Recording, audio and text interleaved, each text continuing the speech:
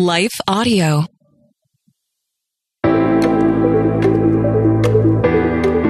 Hey, and welcome to Kainos Project. I'm Dale, and we're here to help you tackle ancient truths in everyday settings. Well, Halloween season is upon us. I hope that you have your candy stocked up. I hope that you have your costumes all picked out. My sons are going as Spider-Man and Spider-Man, and so we are looking forward to that as a family.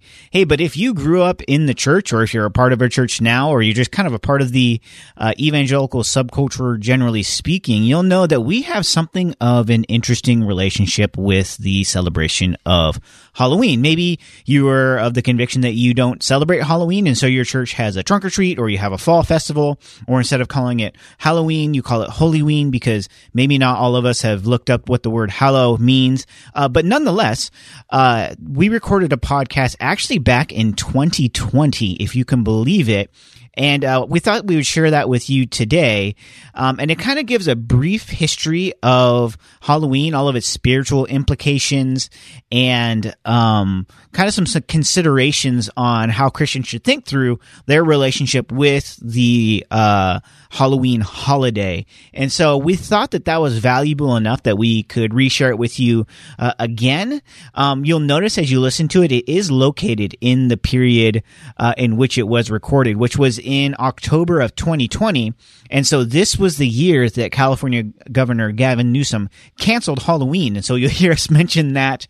You'll hear us mention our son Silas, who was 1 year old at the time. He's 4 now. And we have 2 more of them, Titus and Elias. And so things have changed, but the history of what Halloween is has not, and neither has the considerations for Christians as we think through some of the spiritual implications of Halloween and all the things that it's attached to, but then also the opportunity to connect with our neighbors and our friends, and to be just a good gospel Christian presence in our communities. And so we hope that you enjoy listening to this highlight as much as we enjoyed first recording it and then listening to it again 3 years later and re-editing it. And so this is a brief history of Halloween and how we should feel about it. And we'll dive into that in just a moment.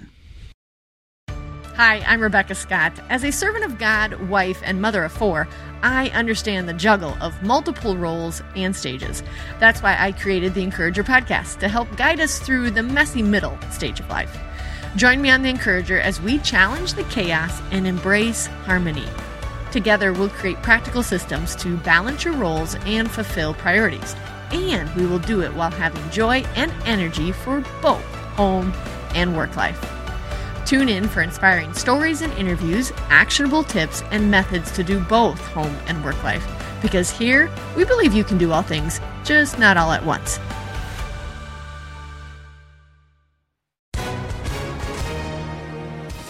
Hi, everyone. If you've been injured in an accident that was not your fault, listen up. We have legal professionals standing by to answer your questions for free. Call now and find out if you have a case and how much it's potentially worth. Call 800-497-4410. I'm here with spokesman John Wolf. So, John, tell everyone listening who should call right now. Well, Maria, first off, thank you for having me here. It's always nice to answer the listeners' questions. Now, as far as who should call in, anyone who's been injured in an accident and think you deserve compensation, give us a call right now. 800-497-4410. You'll find out if you have a case and how much it's potentially worth. Thanks, John. You heard it, folks. Take advantage of this opportunity and call now. 800-497-4410. Advertisement sponsored by Legal Help Center. May not be available in all states. Well, this, in case you haven't gathered yet, this is a Halloween edition, which it might feel cheesy to you, but we're actually pretty excited about it. We've been preparing for this podcast intellectually, emotionally, spiritually. This is an important podcast. I've been eating lots of candy to get us ready for the Halloween podcast. We've also been walking around Target looking at Halloween costumes for our son. We have, yeah. And usually we're not super excited about dressing up for Halloween, though I think every year we've had to because you were on staff at a church and like it was the pastoral thing to do was to dress up and be part of the event.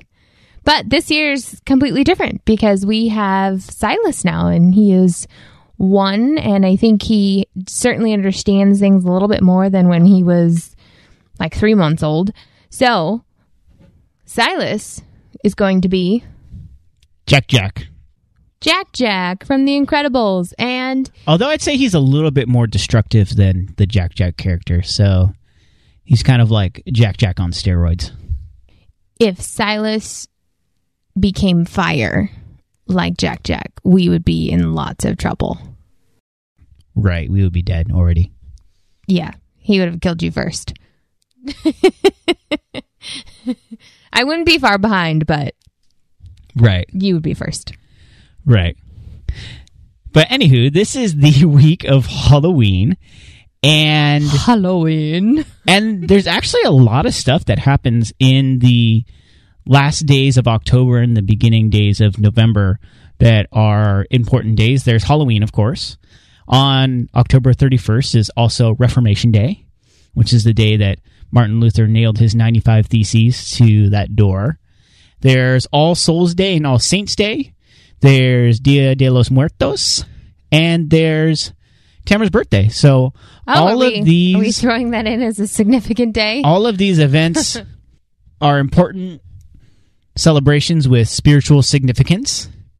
And so what we want to do today is look at their origins, because a lot of these are actually connected to one another.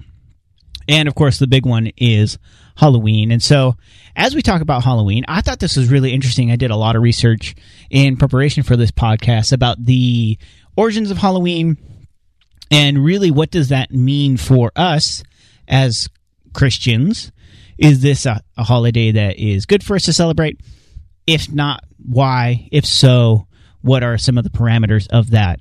And I think a look at how it has morphed through the years and what its origins are would be an interesting thing for us to do on this podcast from a theological perspective and then a practical perspective at the end.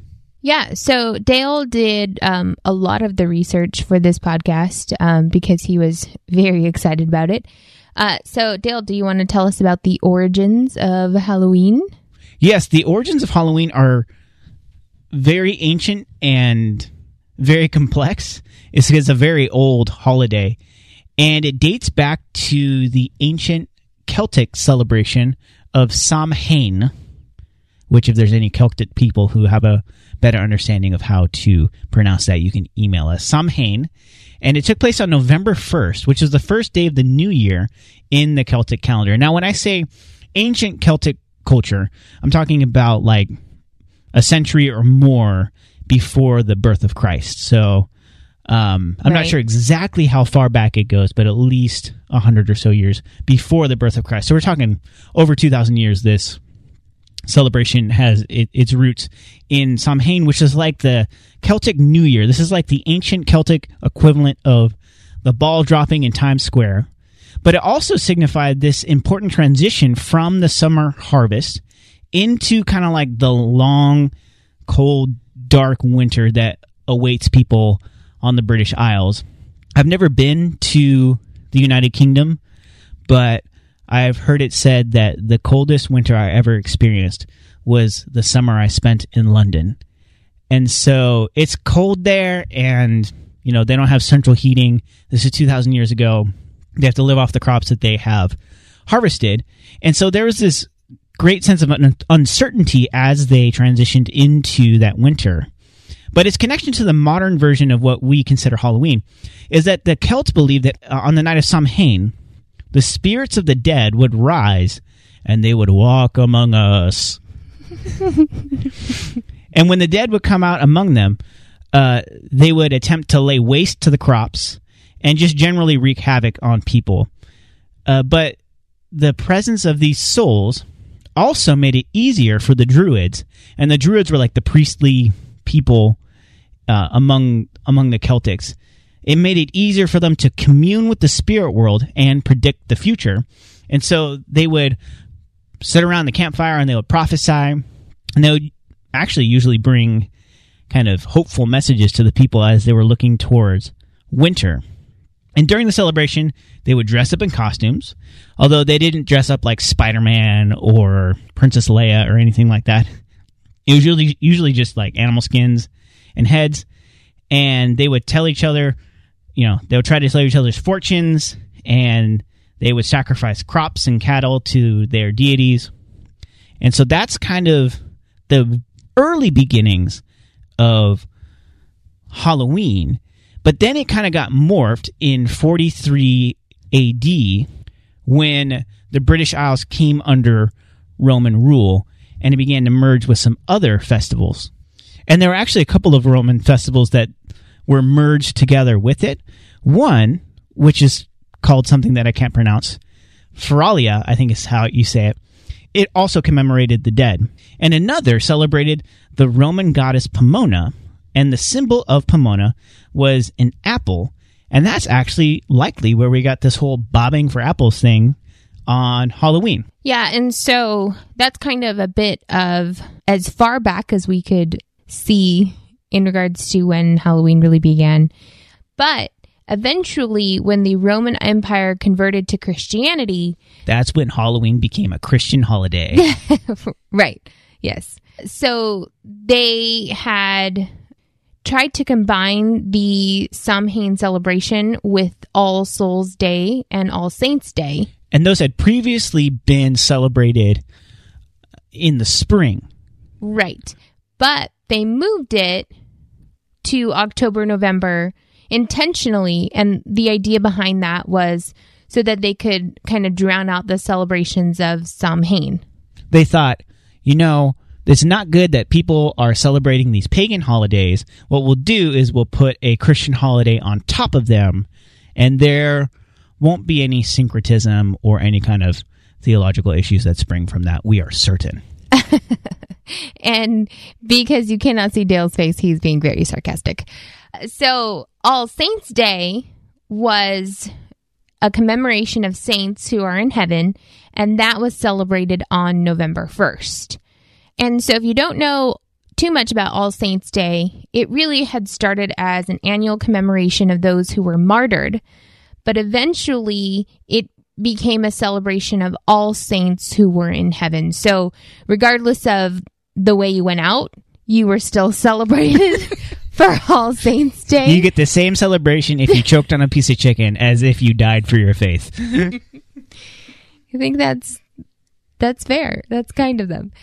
So this All Saints Day celebration was celebrated by the Catholic Church, but many Protestants as well continue to celebrate this holiday, such as Anglicans, Lutherans, Methodist, Reformed churches usually celebrate All Saints Day, even now on November 1st. Yeah, and that celebration kind of has an interesting history in itself, in that in the first couple of centuries of the church, they were a persecuted group, and so they would remember those who had been martyred, usually by the Roman Empire. But then the Roman Empire became Christian, martyrdom became less prevalent in the places where Christianity was practiced, and so they kind of expanded that to include just a general commemoration of everyone who had died and was now in heaven. And again, this is still celebrated to this day by a number of different Christian traditions. Right. And we're going to introduce a different holiday that sounds very similar, but it all kind of is happening at the same time within the span of the end of October, the beginning of November. And this one is All Souls Day, which is different from All Saints Day. So All Souls Day is on November 2nd. And that as well is a Catholic tradition where it's the commemoration of all the faithfully departed. And that's an important distinction, commemoration not of those who are in heaven, but those who are faithfully departed. That's an important distinction for Catholic theology. Right. And the big distinction there is that they remember the dead and they pray for everyone who is in a state of grace is the way that their theology understands it, but who have yet to leave purgatory. So purgatory is not something that evangelical Christians would believe in.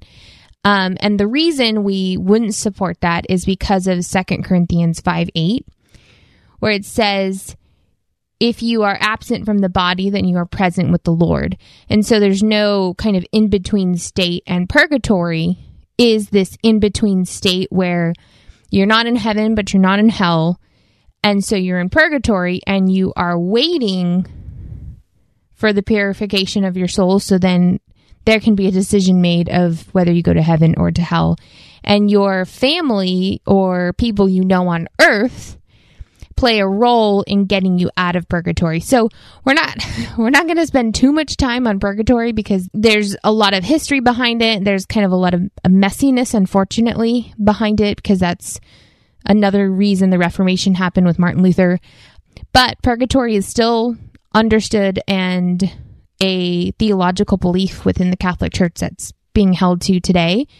But that's where we see All Souls Day and the meaning behind All Souls Day on November 2nd. Yeah, so there's All Saints Day, which is a celebration of everyone who's in heaven. There's All Souls Day, which is the next day, which is a celebration of those who are faithfully departed. And that's also known as Day of the Dead, which is a bit of a different scenario than its Mexican counterpart, which is Dia de los Muertos. So Dia de los Muertos, it means Day of the Dead in English, but it has its own history, and it's a cultural holiday all into its own. And it actually has its own origin in Aztec culture, and it has some different customs that aren't part of a Catholic tradition, but originally sprang from an Aztec tradition. But it's generally a similar idea, and I couldn't find anywhere that told me the original season in which they would celebrate Dia de los Muertos, or what it was called before. But it is also on that period of November 1st and 2nd, so it kind of follows that Catholic calendar. And for them, it's believed that the souls of their loved ones return during these days.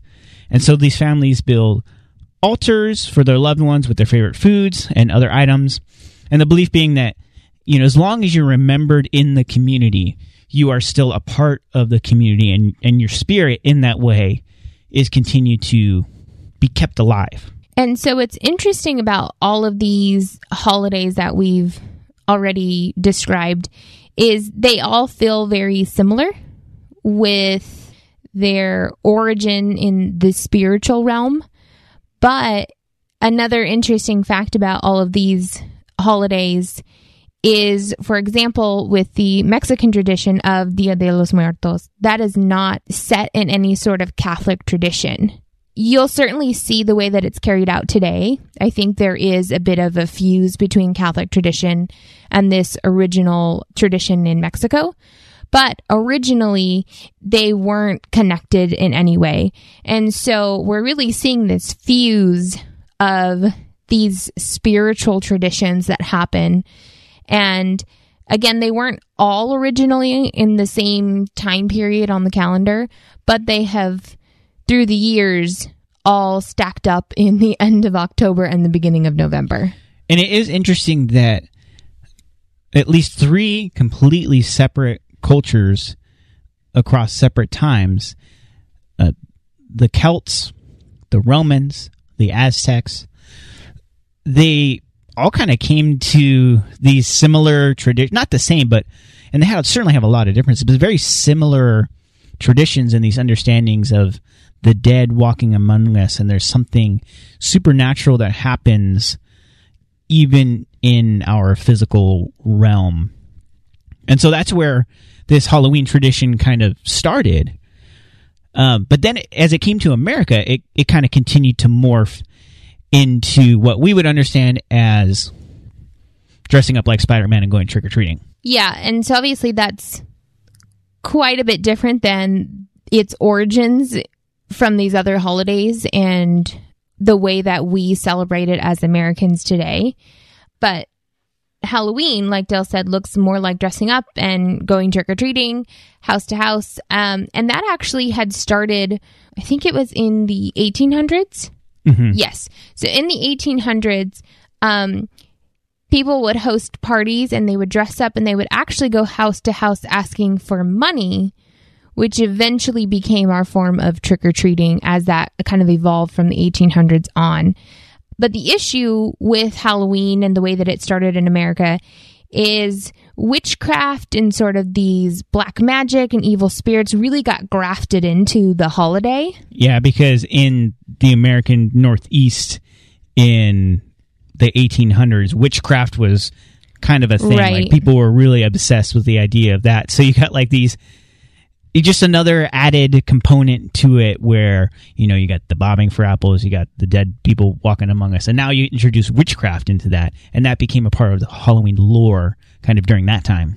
Right, and because of that, I think culture, obviously, from what we know of with witchcraft and the way people weren't in support of that, culturally, Halloween actually became pretty unpopular around the 1920s, and people were really trying to stay away from it because it now took on this sort of evil holiday feeling, and that was because of the added element of witchcraft into it.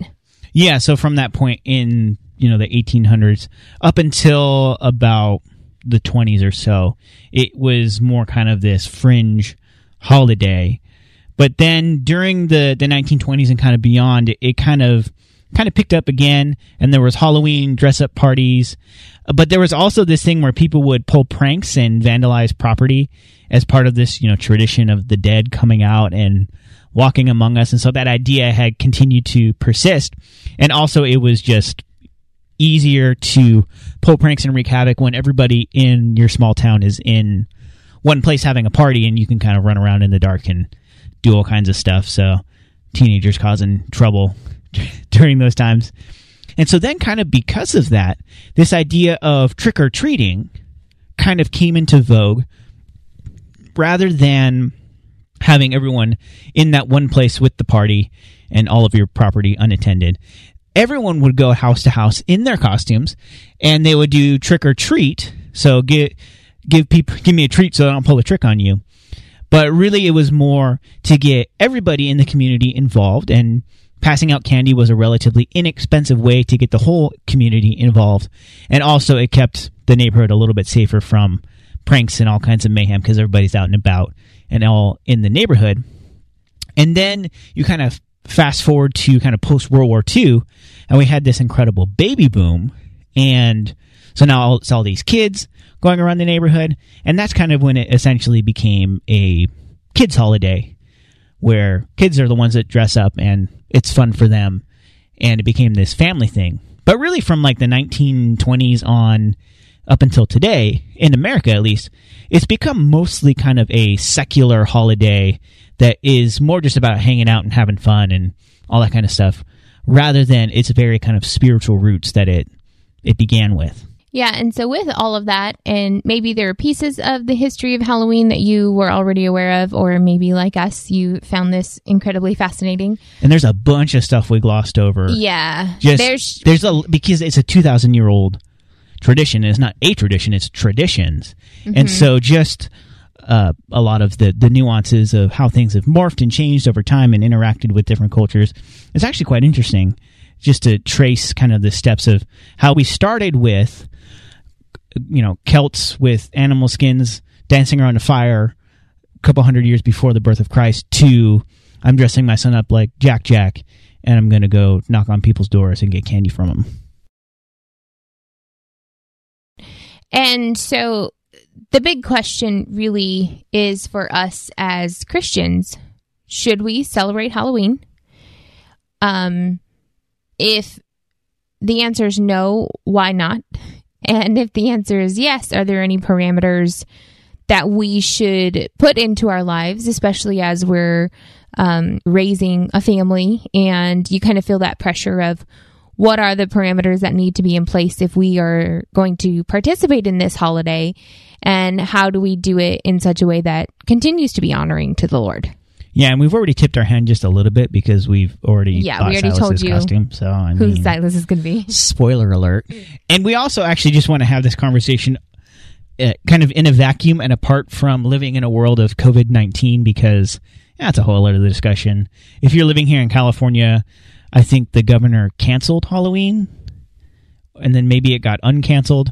I don't know exactly what we are or are not supposed to do on Halloween. I think it's a little bit squishy, so we're not... Squishy. Yeah, it's a great word to describe the present the year state. 2020. Yeah, squishy. Squishy and moist. If you wanted to describe the year, that's a good Halloween image for what it's like.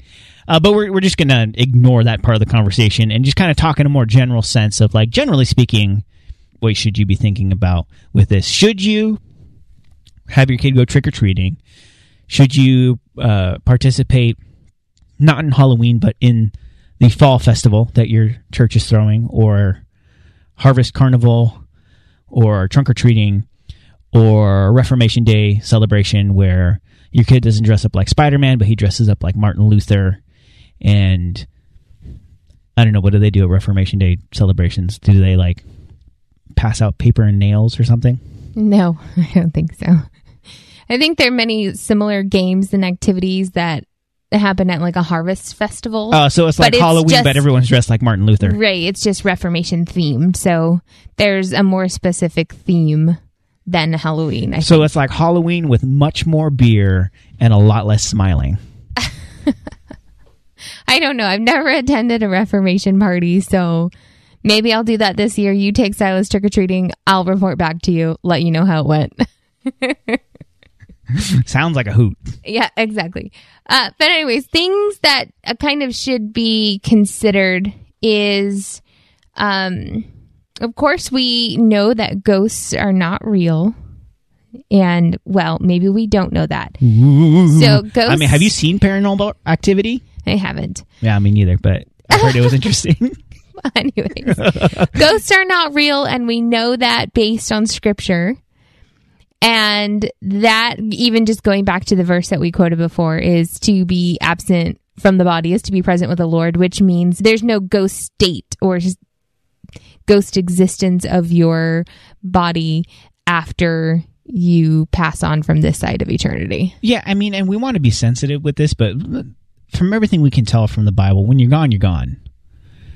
And right. So even, someone telling you, Tamara, that your mom is here with you and looking down on you and smiling, maybe that's a comforting thing that someone may say, but it's not really rooted in any kind of biblical truth.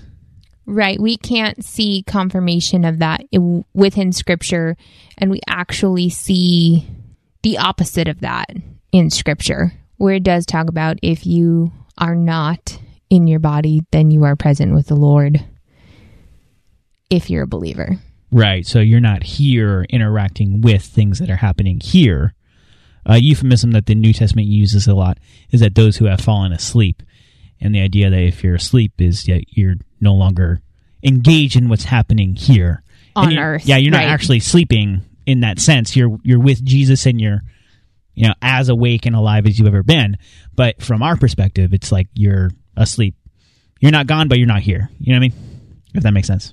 Right, but not in the sense of you're not gone ghost. In that you're not non-existent, but you're definitely not here. Yeah, you're not. Did I make that clear as mud right now? Yeah, exactly. You're not traveling through Earth right now, just in a different state of existence. You are no longer on Earth in any form. Right. But just because there are no ghosts, that doesn't mean that there isn't anything paranormal that is actually legitimately real. But what is that? Yes. So what we do see in Scripture is that there is a spiritual realm. There are demons, there are angels, and we see the curtain kind of pulled back a few times within the Old Testament, and we also see it in the New Testament. We don't see a whole lot of it. I think people try and read into it a little bit more than what Scripture has given us. But Paul was very clear in Ephesians 6:12 when he said, "For we do not wrestle against flesh and blood, but against the rulers, against the authorities, against the cosmic powers over this present darkness, against the spiritual forces of evil in the heavenly places." And so There are spiritual forces around us. And I think as Westerners, like, this is hard for us. Certainly. Like, we're just like, yes, of course, Satan is real, demons are real, but then we live our lives as though they're not. Right. And that is harder for us, like you said, as Westerners to really understand. But it is very clearly written in Scripture. And we need to take that for what Scripture calls it to be, and that there is a battle raging and there is war happening within the spiritual realm. And we are people in many ways that are engaged in that because we all have a spiritual side to us. I mean, we have the Holy Spirit at work and alive within us.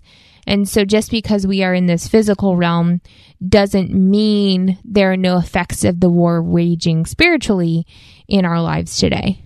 What do you think are some ways that we can become more actively aware of the spiritual realm that is occurring all around us? I think one of the ways is to be mindful of it in the way that Scripture has called us to be mindful of it. And a lot of the ways that we can be mindful of that is even in our prayer life and praying for what it is that we cannot see, for the Spirit of God to be at work and for Him to be fighting these battles for us. But there's certainly spiritual attacks that happen in our life, and we might see them as coincidental things happening, but it is important to know that if you are doing some mighty work for the kingdom of God, like, the enemy is not happy about that. And there are going to be attacks in your life, and they're not necessarily going to be like the movies that we see, where you have a demon like in the corner of your room and it's this most terrifying thing. Though I have heard stories of that, I have personally never encountered anything like that. But there has certainly been moments in life where you feel like you are right on the edge of what God is calling you to do. And you know that you are in the will of God. And then all of a sudden it feels like there's so much dissension within those communities that you're in, or there are just these attacks in different ways that feel like very physical attacks, whether it be on your health or just on the leadership team that you're engaged with, or there's just so many ways that the enemy can attack that feel like everyday things. But we can't always write those off as just everyday things. We do need to understand there is a spiritual battle raging. And with that said, we shouldn't go the other extreme and think that everything happening in our life that goes wrong is a spiritual battle. Because you can definitely take it that way. Because I tend to err on the side of, like, I'm never really thinking about it. But there is a way to err on the other side where I'm like, no, Susie, I don't think this is a spiritual attack that got your order wrong at Starbucks again. Like, Satan isn't, like, the enemy isn't after you in this way. Like, they're not everything is a spiritual attack. Sometimes life is just life. But there are still spiritual forces at play that we should be at least aware of, or aware of the possibility, and even to wrestle through that in individual instances where, wow, I think maybe there's something spiritual at play. And I think really when you have a gospel-centered goal in mind, you have a kingdom purpose for something that you're trying to do, and whether it's division or different roadblocks or discouragement or whatever it might be, they seem like natural human things, and in many situations they are. But when you are moving towards the mission of Jesus in making his name known, in seeking to break strongholds, and you're getting that resistance, it's something to consider that there are dark spiritual forces at play in the midst of that. And so bringing this back to the conversation with Halloween, we need to bear in mind that not everything is a dark spiritual force, but dark spiritual forces do exist, and there is some pagan ideology within the roots of Halloween. We had outlined that. And while it is today basically pretty much a secular celebration, we need to also be aware of those roots and to celebrate Halloween that doesn't celebrate pagan deities or lean into dark spiritual forces, but to guard ourselves against that. Yeah, and that might feel a little odd to be like, it's Halloween. Like, our kids are dressing up as princesses and they're dressing up as superheroes, and there's nothing spiritual about that. And they're going door to door and they're getting candy, and that's fun. Or they're doing other activities. And so we think there's nothing dark or evil or demonic or any kind of evil spirits about that. And I think there's certainly some truth to that because of the way, again, that this holiday has evolved and what it's become. And it's not so much centered around any kind of spiritual presence of any kind anymore. But we do need to be mindful of the fact that there is that root still, and it might come out, and we need to be on guard against those things, and we need to certainly not invite that into our lives, and we need to not give the enemy a foothold into our life in that way. And it might feel small, it might not feel like any sort of a big deal, but the reality is the enemy is real, and we do have control over him getting a foothold in our life. Like, we are grounded in the Spirit of Jesus, and we have power because of him, which means the enemy doesn't have this power that we have lost all control over any work he does in our life. Like, we can create opportunity for him to come in unknowingly, and we need to be on guard against that, and we need to be reminded that it's real. And so this holiday might give way to allowing those footholds in, and so we just need to be more mindful on this holiday, but in life in general. Right, so probably a good rule of thumb: go trick-or-treating, but don't try to summon the dead or get involved in witchcraft or Ouija boards or any of that kind of stuff. Even as a joke, like it's a little, you just don't play around with that stuff, you know? Right, and I think that's a big deal, especially as you become a teenager. I remember it was around Halloween that Ouija boards became like this fun, like, oh, let's just check it out. Oh, let's just summon the dead. It's a Friday night. We don't have anything else to do. Yeah, no, like, stay away. Don't. It's not a fun thing to play with. And I think that's where it is. Like I said, around this holiday is when those things become like, oh, fun, let's just check it out. Like, don't check it out. Just stay away. Continue to be like Elsa from Frozen or something. Right. So when you're thinking through like your own stance on Halloween with your family and your faith, the first thing to consider is that, you know, ghosts aren't real, but demonic forces are. And the second thing to consider is that being a part of your community is important. And so we mentioned this, that really in the past 100 years in America, this holiday hasn't really been so much a spiritual holiday as it's been a secular holiday. It's been a community holiday to dress up, have fun, be a part of the community. They have these big parties together. They'd be out and about in the community doing trick-or-treating. And that in and of itself is a good thing for Christians to be involved in, with that mindset of being a part of your community, being salt and light in your community, being just a force for good, and loving your community and gaining influence in your community to lead them towards a relationship with Jesus. And so it's a prime opportunity for that. Yeah, and so we can utilize this holiday, again, however you choose to celebrate it. And another kind of disclaimer is we're not talking about the uniqueness of this year. We're talking about just Halloween in general. However you choose to celebrate, there is certainly an opportunity for you to engage in your community, because it's something that is a shared experience.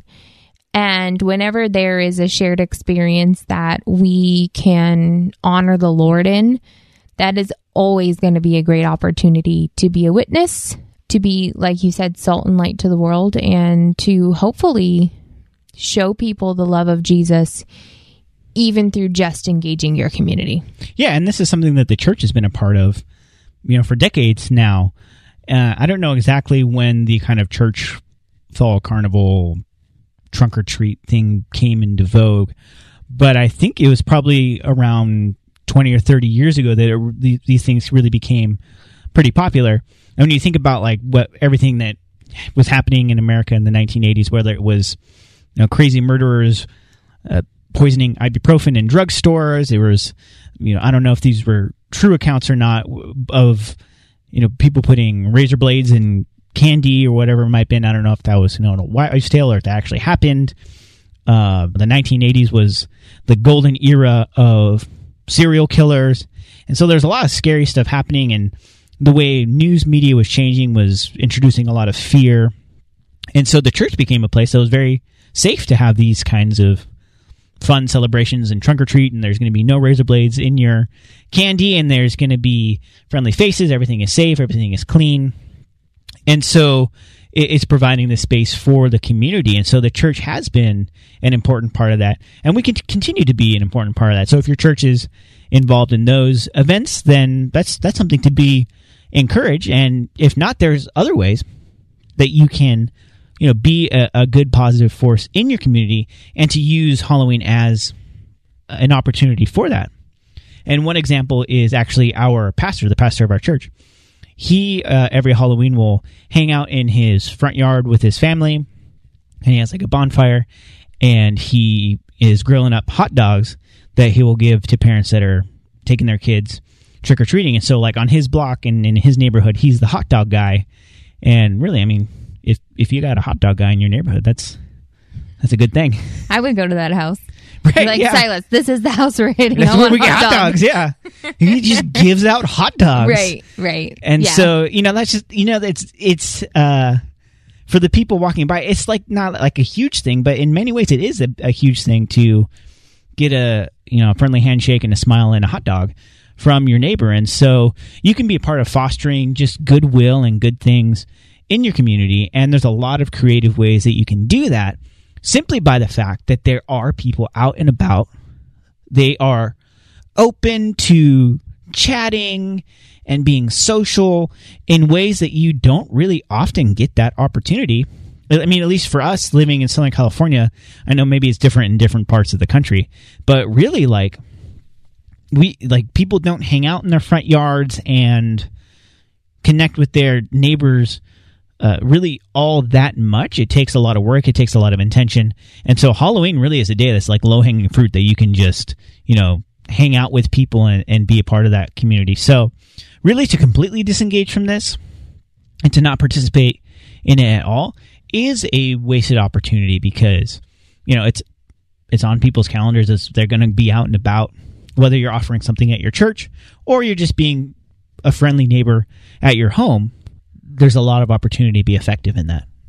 Thanks for listening to the Kainos Project podcast. Thank you also to our partners at Life Audio. Visit lifeaudio.com to find dozens of other faith-centered podcasts in the network, including shows about prayer, Bible study, parenting, and more. If you enjoyed hanging out with us today, consider subscribing to the podcast and leaving a rating and review.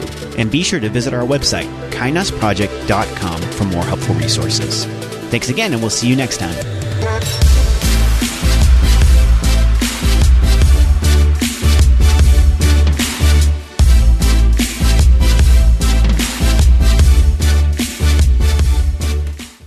Ted, what do you want to do today? Well, Ashley, I've always got work to do, naps to take, but I have a better idea. How about we invite everyone to listen to the TMUS podcast? I love that idea. Let's do it right now. Hi, everyone. We're Ted and Ashley Slater, and we'd love for you to join us as we talk about teamwork in marriage. We share how grace, commitment, and cooperation can help couples live the everyday moments of marriage together. To listen, go to lifeaudio.com and search for Team Us.